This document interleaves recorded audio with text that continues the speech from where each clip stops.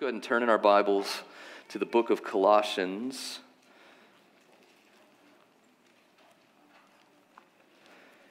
And head over to chapter 3. That's where we'll be spending our time this morning. But as you're turning there, let's just take a second to remember just what we've been studying over the past several weeks on the Build series that we've been doing in the church. The first week we got to see that the organization of the church originates in the heart of God himself, and it gives us clarity about our identity in Christ. Then we looked at how each member of the church needs to be meaningfully connected to other members in the church in order to mature in Christ. And we considered the gift that God gives us each and every Sunday morning to gather together and to hear his truth proclaimed. And last week we were reminded that building God's church, it means multiplying and maturing disciples. And then today, we're going to look at one of the passages in the New Testament that speaks explicitly about the role of singing in the gathering of God's people. And what I hope to show us this morning, it should be right there on the top of your notes, our main point, simply this: when God's gathered people sing gospel truth together, God is glorified and the church is edified. So let's pray and ask the Lord to help us as we listen to his word. Lord, we say with the Apostle Peter, to whom shall we go? You have the words of life, eternal life. Lord, so that's what we're getting to consider this morning, getting to consider the words of eternal life. Lord, we're going to talk specifically about singing, Lord, but we know that your word, whenever it's preached, Lord, it gives faith. Lord, so I pray that this word, as it's communicated this morning, would encourage, it would equip, it would lift our eyes away from our circumstances and up to our Savior. Lord, so do this work. We look to you, God. We look to hear from you, Lord. Lord, so speak to us, we pray. In your name, amen. All right, well, back in June 2016, a report was published by the Babylon Bee, because I was going to say, if you're unfamiliar with that organization, they are, as their website disclaims, your trusted source for Christian news satire, which, for anybody who still doesn't know what that means, it's just absurdly over-exaggerated and fictional. So just keep that in mind as I read this. The article reads this: multiple reports coming out of Free Grace Church of Albuquerque, New Mexico, Sunday afternoon, confirmed that local dad Kyle Davis is a terrible singer. Daddy really sings bad in church, noted Davis's 6-year-old daughter Anna after Sunday's service. Loud, too, but mostly bad. I've listened to him sing in church my whole life, and he's still just as awful as ever, confirmed Davis's 12-year-old son, Aaron, adding that it must bug the people sitting around him. He's just shameless. He knows he's a horrible singer. He even jokes about it sometimes. But in church, it's like he doesn't even care. He still sings loud and proud, and he's always, really into it. He really must believe this stuff he's singing. I won't name any names, but I have a very close friend who was the first person I thought of when I read this article, because this person is also the first person I've ever met that's genuinely tone deaf. This person, he loves the Lord, he enthusiastically worships God, loud and proud, but he just cannot seem to do it in tune. He seems to have absolutely no control over the pitch of his vocal cords. And in a weird way, I kind of admire him. I mean, the concentration it must take to block out hundreds of other voices all simultaneously singing the same melody in unison, it's just awe-inspiring. Maybe you know one of these loud and proud, shameless ones, or maybe you are one of them. In a room this size, I suspect we got one or two. We probably have some classically trained singers here. We probably have some who've sung in church or in college or in high school choirs. Or maybe the extent of your vocal experience came in that Christmas pageant you did in the 3rd grade. But regardless of your training, I think this fictional article raises some good questions on the topic of congregational singing that I think God wants us to consider this morning. Questions like, why do we sing on Sundays? What is our singing together supposed to accomplish? Is singing something God expects every Christian to do? Or is it just for the experts or those shameless ones? And if Christians are supposed to sing, how can we make sure we're being faithful to utilize this gift, regardless of our vocal ability? It's my hope that God will use his word this morning to answer these questions and to give our church a fresh vision for our times of corporate singing. So before we look at the passage in Colossians 3, I thought it might be helpful just to back up a little bit and get some context for the book of Colossians, which was a letter that was written to this church by the Apostle Paul, this church in Colossae. It's a small town in what's now known as modern-day Turkey.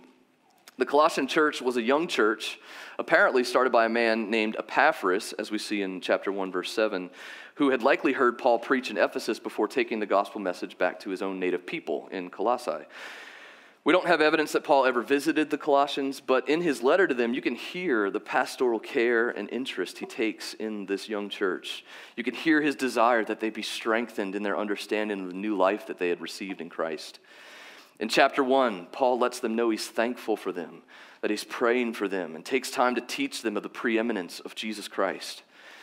In chapter 2, Paul assures them of the life they now have in Christ and encourages them to stand firm against the philosophical and doctrinal and sensual temptations that they will face from the outside world. As we get to chapter 3, we see him begin to instruct the Colossians to put to death, therefore, what is earthly in them and to set their minds on the things that are above. And then Paul gives these young believers a list of ways they're meant to behave as members of the body of Christ. Let's begin reading in verse 12 of chapter 3. And just listen to the corporate language Paul is using here. Remember, he's talking to a church family, just like our church. Let's read in verse 12. It says this, "Put on then, as God's chosen ones, holy and beloved, compassionate hearts, kindness, humility, meekness, and patience, bearing with one another. And if one has a complaint against another, forgiving each other. As the Lord has forgiven you, so you must also forgive. And above all these, put on love, which binds everything together in perfect harmony. And let the peace of Christ rule in your hearts, to which indeed you were called in one body. And be thankful." Paul is telling them how to live as Christian brothers and sisters. He's reminding them to be humble and patient with one another, to make sure that they bear with one another and forgive one another when there's conflict. He reminds them that they've been called to Christ to live together as one body, loving each other, living peacefully with one another, and letting thankfulness define how they live. It's almost like Paul's saying, this is what we Christians do. This is the normal way of doing life together in Christ. And then Paul gets to verse 16. This is our text for this morning. So he says, "Let the word of Christ dwell in you richly, teaching and admonishing one another in all wisdom, singing psalms and hymns and spiritual songs with thankfulness in your hearts to God." I love the matter-of-fact way Paul inserts this expectation that Christians sing to one another, right alongside all these other normal ways the body of Christ is intended to function together. By doing this, Paul, he's saying it's a normal thing for Christians to gather and sing together. And this isn't something that's a personal preference for Paul or something he just grabs out of thin air. All over the Bible, we find that God's gathered people, they make music and they sing. As early as the 4th chapter of Genesis, we're introduced to the man who created the harp and the flute. In Exodus 15, we find Moses leading the people in a song to the Lord to help them remember all that God did to bring them out of the land of Egypt. We see music played by musicians as integral parts of Israeli life. There was singing in the temple. David played for Saul in the king's court. Singers even led the Israelite armies into battle. On one particular occasion, they sang, "Give thanks to the Lord, for his steadfast love endures forever." There are more than 400 references to singing in the Bible, and at least 50 direct commands to sing. Think about that. Think about something like Psalm 149:1. It says, "Sing to the Lord a new song, his praise in the assembly of the saints." In fact, the book of Psalms, it's one of the largest books in the Bible, and it's a collection of 150 songs. And then even God himself sings. It says in Zephaniah 3:17, "He will exult over you with singing." It's clear. Music comes straight from the heart of God, and he created his people to sing. So, if God has created his people to sing, and if Paul says it's normal for Christians to sing when they gather, then maybe the next question we might ask ourselves is, what are we supposed to sing? And I think verse 16 in Colossians, it's become known as one of the primary teachings in the New Testament on singing in the gathered church. But this one little verse, it gives us several clues about what we should be singing together when we gather. And the first clue we might notice, it's kind of an obvious one, is right there in the middle of verse 16. It's where Paul says that they're to sing psalms and hymns and spiritual songs. Now, there's been some debate over the years throughout church history about what Paul actually means by this list. Some commentators think that maybe it's talking about the authorship of the songs that we're supposed to sing, like maybe songs that are inspired by Scripture and songs that other people wrote that aren't inspired by Scripture, and maybe spontaneous songs. Other guys have said that it refers to the history of when songs were written. So we've got, the Psalms could be the ancient or the timeless songs. The hymns might be more modern songs. Spiritual songs might be the future songs that haven't been written yet. Or maybe it's the style or type of songs that we're supposed to sing. So the Psalms might be more prayer songs, and hymns might be more didactic, theological songs. Spiritual songs may be more prophetic in nature. So there's been some debate about that. But whatever Paul means, I think we can be sure that at least he assumes that there's some level of variety in the songs that we sing. But another clue is found right at the beginning of verse 16. Paul tells, look at the book, Paul tells the Colossians to let the word of Christ dwell in you richly. What does Paul mean by this phrase, word of Christ? Some theologians have taken that phrase to mean the words found in the Bible, suggesting that the church should only be permitted to sing songs composed of actual words of Scripture. Other church leaders over the years have taken an even stricter approach, a narrower approach, allowing songs in their services that are only the teachings of Christ, literally the words that Jesus spoke. But I think there's another helpful text that we should consider in the New Testament where Paul uses the phrase, word of Christ, and that's in Romans chapter 10, verse 17. You don't have to turn there. It's probably familiar to many of you. This is what it says. It says, so faith comes by hearing, and hearing through the word of Christ. So when you have some time, go back and look at Romans chapter 10 and look at that that verse in context. But what Paul's talking about there in chapter 10 is he's talking about proclaiming the message of salvation through Jesus Christ to the unbelieving world. And he seems to use the phrase word of Christ synonymously with the phrase good news and also the gospel. And you can see that when you read through chapter 10. So it's largely been accepted that what Paul is actually referring to here in Colossians 3 by the word of Christ is just another way of him saying the words written about the good news of the finished work of the resurrected Christ to save sinners. Or more simply, he's saying, sing about the gospel of Christ. Bob Coughlin in his book, True Worshipers, I know Alan has talked about that book before. It's an excellent book if you haven't gotten a chance to read it, but it's written for church members to think about singing and what that's meant to be. So it's an excellent book. But he's got a quote in there by a guy named Everett Ferguson, and I think I have this in your notes, but it says this: Christ is the ground and the content of Christian song. Christians sing about Christ. If they sing about God, it is especially what God has done through Christ.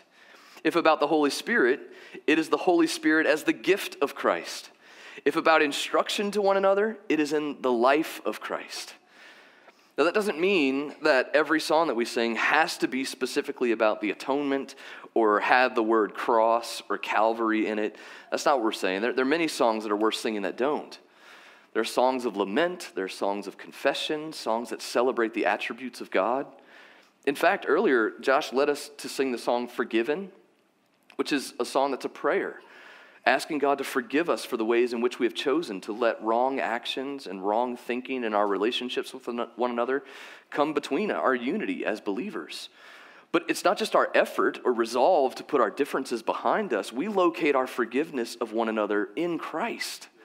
We sang this, through the blood of Christ we are forgiven. That's what I think Paul's trying to say here. I think he's saying that when Christians gather together on the Lord's Day, the primary theme ringing through the songs they sing together is the song of the Savior. Or, said another way, Christians never stray from singing the old story of how a Savior came from glory, how he gave his life on Calvary to save a wretch like me. Another clue is found in how Paul instructs these Christians to sing about the word of Christ. Let's look back at the beginning of verse 16 and just kind of focus in a little bit more. So Paul says, let the word of Christ dwell in you richly.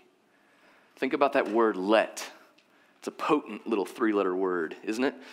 Let, allow, grant permission. Don't resist. Give priority. Remove all hindrances. Let the word of Christ. Let it do what? Look at the next thing. Paul says, let it dwell in you. Dwell. That's a word with depth. It isn't shallow. Paul's saying, give the word time to steep. Let it settle down deep within you. Let it abide with you. Don't let it be an occasional visitor. Let it take up permanent residence in your soul and in your songs. Let the word of Christ dwell in you. And then he tells us how it's to dwell in us. He says it's to dwell richly, fully, thoroughly, completely. Not in a bare minimum sort of way, not just going through the motions. The gospel isn't supposed to be something we barely notice in our songs and in our gatherings. It's supposed to be identifiable, treasured, cherished. We should spare no expense in allowing the word to dwell among us. The gospel story, it's supposed to be celebrated generously and elaborately and joyfully with deep desire and full delight and rich feelings. Sometimes it just isn't enough to read about this story or recite this story or hear this story preached, as wonderful and helpful as reading and reciting and preaching can be. John Piper says, singing is the Christian's way of saying, God is so great that thinking will not suffice. There must be deep feeling. And talking will not suffice. There must be singing. Singing helps us experience the intended effects of the gospel on our soul. It engages us. It helps us rejoice. It helps us remember. It activates our emotions and attaches truth to our affections. And as we let the word of Christ dwell in us richly through song, we can literally feel our faith being furthered and firmed. Christians, you were created by God to sing. Singing gives him glory. So do you sing? When we gather here on Sundays, do you let your voice sing songs together with us? If you don't, be encouraged by the Apostle Paul. Let the word of Christ dwell in you richly as you sing. Because it gives God great glory and it's for your good. And then Paul goes on to say that singing, it isn't supposed to be a solo act. Christians are supposed to sing together. And when we sing together, what we are doing, Paul says, if you keep looking in verse 16, it says we are teaching and admonishing one another. And what that means, literally, like the series we've been talking about, is that we're building one another up. Have you thought about that before? Think about the third verse in the song, All Creatures of Our God and King. So when we lift up our voices and we're singing that third verse together, we're singing, all the redeemed washed by his blood, come and rejoice in his great love. Oh, praise him. Hallelujah. Christ has defeated every sin. Cast all your burdens now on him. We're not just singing when we sing that. We're teaching one another. We're teaching one another to think rightly about ourselves. We're admonishing one another's souls to believe afresh in the goodness and grace of the gospel. We're saying to one another, hey, we are redeemed. It doesn't matter how you feel right now. If you're in Christ, you can come and you can rejoice in his great love right now. Whatever you did, it can't undo what Christ has done. You know why? Because Christ has defeated your every sin. Hallelujah. And guess what? He invites you to cast your burdens on him. So do that right now and trust him and praise him. Praise him for his forgiveness and his grace. Praise him. Praise him, church. Praise him. That's what we're doing together. Our songs are meant to go vertically to God in worship, yes, to glorify him. But they're also meant to go horizontally to one another in love and encouragement and teaching. As we sing, we are at the same time, we're giving God glory and we're edifying our brothers and sisters in the truths of Christ. And oh, how we need the people in this room to teach and admonish us. Because there are going to be Sundays you're going to show up here having spent way too much time throughout the previous week letting the words of other false Christs dwell in you richly. Worrying too much about your finances or your figure or your friends or your future. Putting too much hope in your stocks and your savings or in eating salads or in specialists and surgeons. You're going to come here dwelling way too richly on comparing yourself to other people, other families, other moms, other friends who just seem to be crushing it at life, and all you seem to be doing is crashing and burning. On days like that, when those are the songs that are deafening your ears, you're going to need the rest of us to help you, to help tune your heart to sing his grace. You need to hear us singing when Satan tempts you to despair and tells you of the guilt within. Upward you look and see him there who made an end of all your sin. In those moments, you need to be here, gathered with God's people like Alan showed us last week. But you need to be here listening to us sing the truth of the gospel to your discouraged soul. You need us teaching and admonishing you to redirect your gaze to the word and worth of Christ. But this goes both ways, because you don't know when I'm going to need your voice. Every one of us has a role to play in this meeting. And you need to see yourself as a co-teacher, a co-admonisher, not simply a spectator. I can get kind of burnt out on all the worship to sports analogies that are out there, but it's just a really good analogy. I got a chance to go, my wife, my family, and I were from New Orleans, so I got a chance to go to the Superdome and watch the Saints play against the Washington Redskins, which is now the football team, right? National football team, what do they got? Anyway, so I got to go see that game. It was an incredible game. It was a party in the Dome. But I hadn't been in several years to the Dome, and they had these new screens. There were just these gigantic screens on both sides of the Dome. And every third down, these digital characters of some of the Saints players would jump up. Cam Jordan would get up there, and he's like going like this. He's saying, "Come on, I can't hear you." He's doing all this stuff, like this gigantic Cam Jordan on the side of the Dome. And the crowds respond. They're looking, and he's teaching and admonishing us at that moment. He's saying, like, "Come on, let's do something." So we're getting really loud in the Dome, and then if for some reason the third play that the offense of the other team somehow it didn't work, and they lost the down, or we stopped them or whatever, then it's so funny that the whole Dome would get rewarded with these three words. It would say, "fan impact play." And everybody would go crazy, just like, yes, we did something. We impacted the play because we were loud. And it's just so funny to me that happened. But it just made me think, like, that's what I want to see happening on Sundays. Fan impact plays. It's not only the responsibility of the worship leader or the worship team members or the pastors to lead the church in passionate times of worship and singing. You can start those babies right from your seat. And you should. That's totally appropriate. From time to time, the worship leaders, and Josh talked about it this morning, we'll come to the time, we'll come to the time at the end of a song, and we'll leave some space, some musical space for us to just kind of linger and wait on the Lord. We're not doing that because we forgot what's supposed to happen next. What we're doing is we're leaving space for mutual edification. And we're giving you time to consider, how can I edify my brothers and sisters around me right now? Maybe you lift your hands up to the Lord, or you bow down to your knees in reverence. Fan impact play.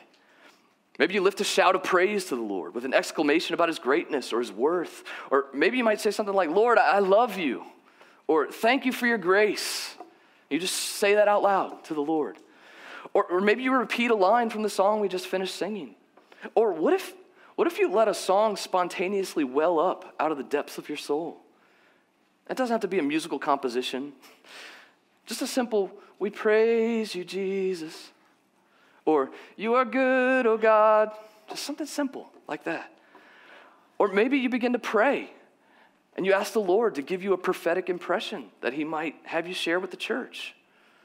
And think about this. What if your initiative to shout or sing or pray in any of those ways is the very thing that encourages your brothers and sisters around you to do the same? And then before we know it, the whole church is crying out in passionate praise to God, and the Spirit of God begins to move in this place. Fan impact play. That takes each of us. I just wonder what it would be like for more of us to be engaged in those moments. I wonder what times of spirit ministry we are missing out on because we haven't taken seriously the responsibility to teach and admonish one another. And while I'm on this point, I just want to say a quick word about the end of the service. We have an opportunity every week that we're trying to give to you guys, where we have a team of folks who are our prayer team, and they have committed themselves to coming down to the front of the room here at the close of the service and spending time praying for any needs that might be out there. They're doing their fan impact play. They're saying, I want to pray, I want to minister, I want to teach, I want to admonish. And they're not doing that through song, they're doing that through prayer. That's another way that we can be receiving ministry and edification, and God can be receiving glory from us. So, make use of that. If you haven't made use of that, these guys, they are eager. They want to pray with you. So come, share what's going on in your life. Share struggles that you're having. Let them pray for you. Receive ministry. Well, just in case we might be tempted to think that all this singing stuff is for all the touchy-feely music people out there, I think Paul says that our singing edifies one another. I don't think he says this. He does say this. Paul says that our singing edifies one another. We teach and admonish one another in all wisdom. You see how it says that after there? In all wisdom. So I think what that helps us to know is that our goal is not emotionalism. We're not singing to try to feel all warm and fuzzy inside. We're singing to grow in our knowledge of God. We want our songs to influence the way we think about God and this world and sin and one another. We want them to strengthen our discernment. We want our songs to literally make us wise. So when we're selecting songs for us to sing on Sunday mornings, we don't start with what's popular these days. That's not necessarily because we don't like these songs or that they're terrible songs. I mean, that could be the case for some of them. But what we're doing, we want to look for songs that accurately and faithfully represent the wisdom of God's word and the truth of the gospel of Jesus Christ, because we need the gospel on a weekly basis.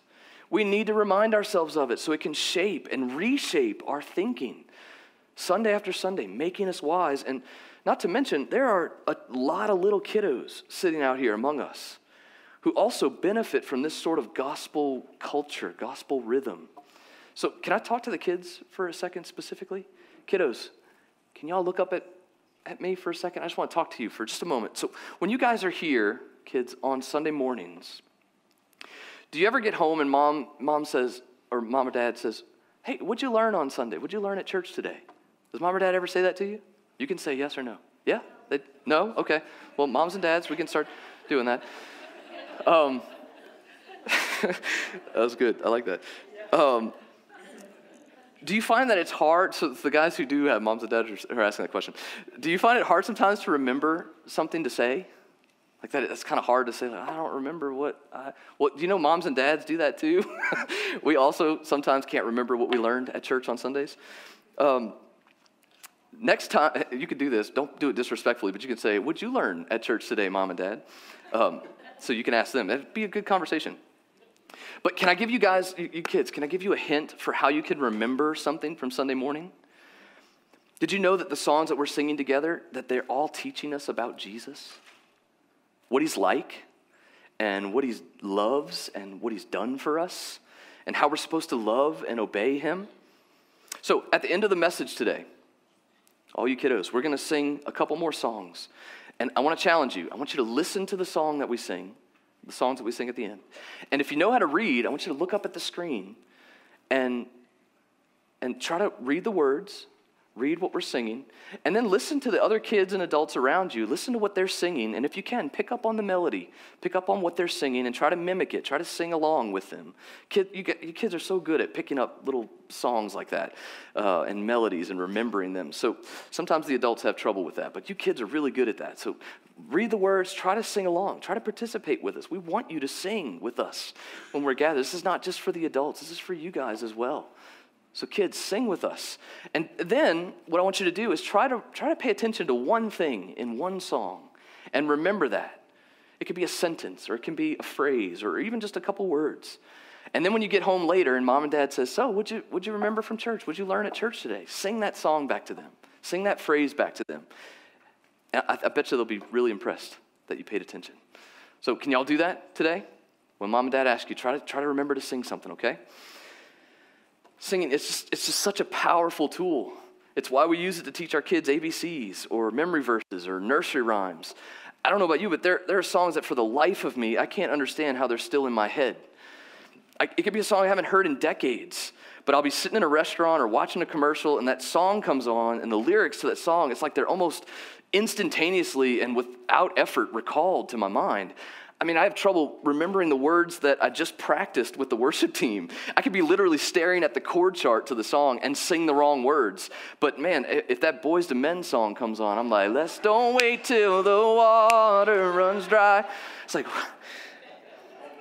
music is just powerful. I told you a little bit about myself, sorry.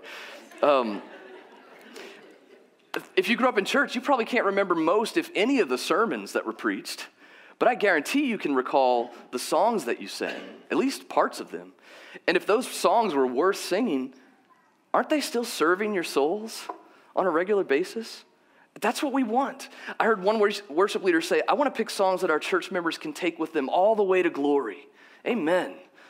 We don't need to sing fluff and emotional Christianese filler language, because I know for some of you here this morning, life is painfully difficult. Some of you are drowning in depression.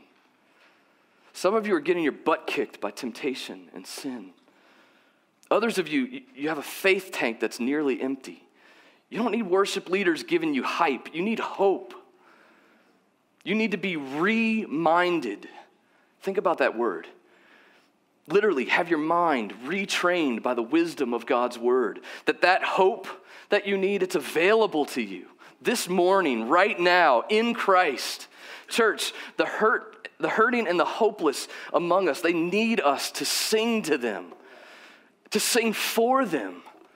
They need to hear the wisdom of God washing over their weary and wandering hearts. They need to look around. They need to see your faith-filled face, reminding them that God is gracious and sufficient and sovereign over them, that he offers forgiveness for their sins through his son Jesus and a life of hope and peace. They need to hear us singing lines like, for my Savior loves me so, he will hold me fast.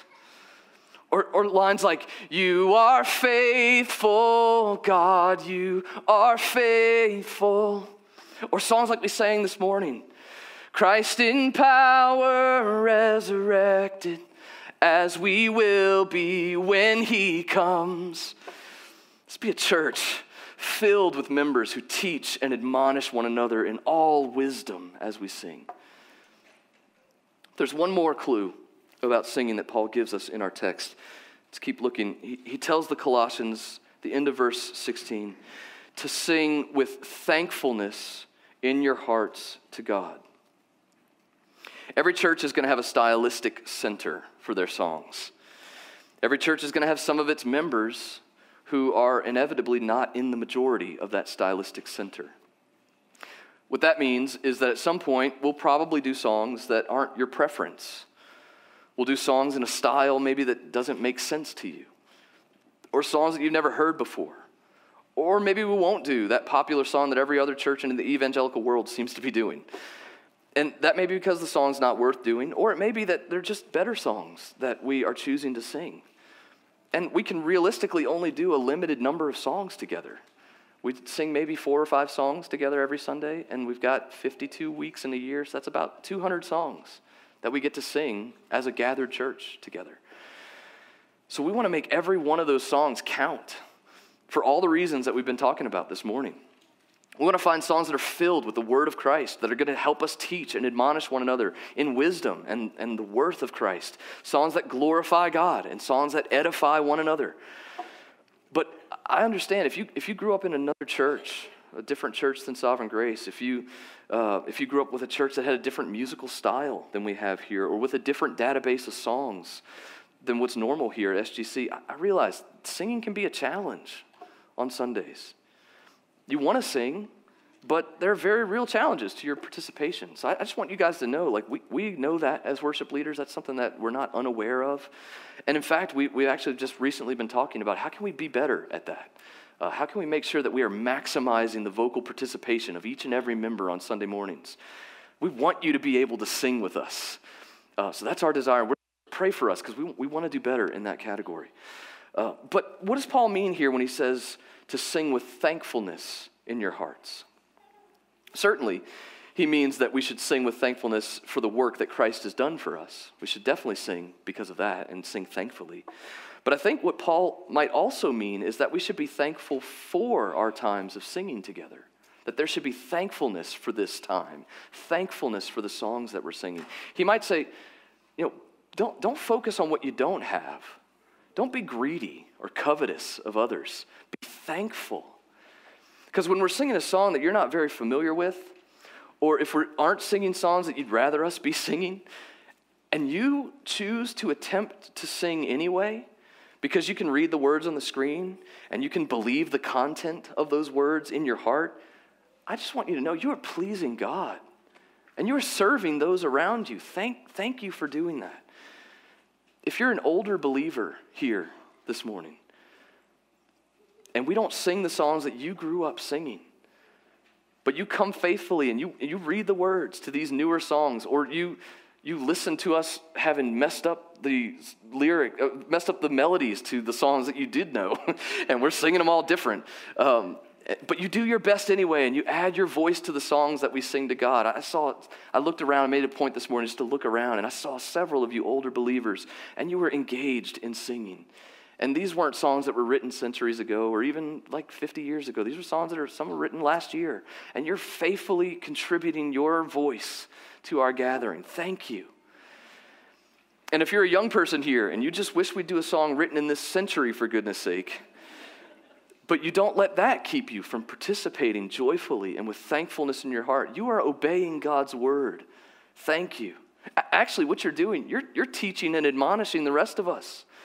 Because by singing songs that aren't your preference, you're saying to the rest of us that God is more worthy than you getting your way, that others are more important than yourself. So thank you. Thank you for your example. Thank you for deferring for the sake of others who might be receiving ministry from that very song you don't prefer. And like I said, pray for us as worship leaders. Pray that we'll discover and employ the most theologically rich, congregationally engaging, musically well-crafted songs and sing them as often as we can so we can help them to become as familiar as possible for as many of us as we're able. That's our desire. Or hey, maybe run a fan impact play and come talk to one of the worship leaders after the service because you know of some songs that we aren't singing here and they might be good songs for us to consider. We'd love to hear that. Or let us know that you'd like to sing or play an instrument or be part of the prayer team. We want to be taught and admonished together, and you guys can help us to do that. But Paul says, just to recap, verse 16, let the word of Christ dwell in you richly, teaching and admonishing one another in all wisdom, singing psalms and hymns and spiritual songs with thankfulness in your hearts to God. Because when God's gathered people sing gospel truth together, God is glorified and the church is edified. Let's stand. Let's stand together and pray.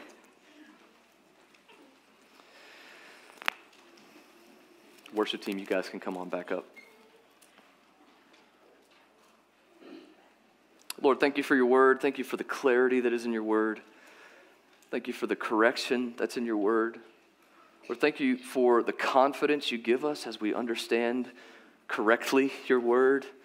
Lord, thank you for compelling us, I hope this morning, compelling us to want to be faithful, to use the gift of singing and song and music for your glory, Lord, and for our mutual edification, Lord. And so as we close here with a direct application, Lord, we get to directly apply what we just heard by singing together, by reminding ourselves of what's true. Lord, would you be glorified, Lord, and would you edify us through one another? We pray, Lord. We love you, God. We love your word. We're thankful for the gospel. Lord, if there's anyone here this morning that doesn't know this gospel, Lord, would you, as we sing, Lord, would you wash over them with your gospel truth? Lord, wash over them with your love. Lord, invite them to respond to the gospel, even as we sing. Lord, we pray in your name. Amen. Amen.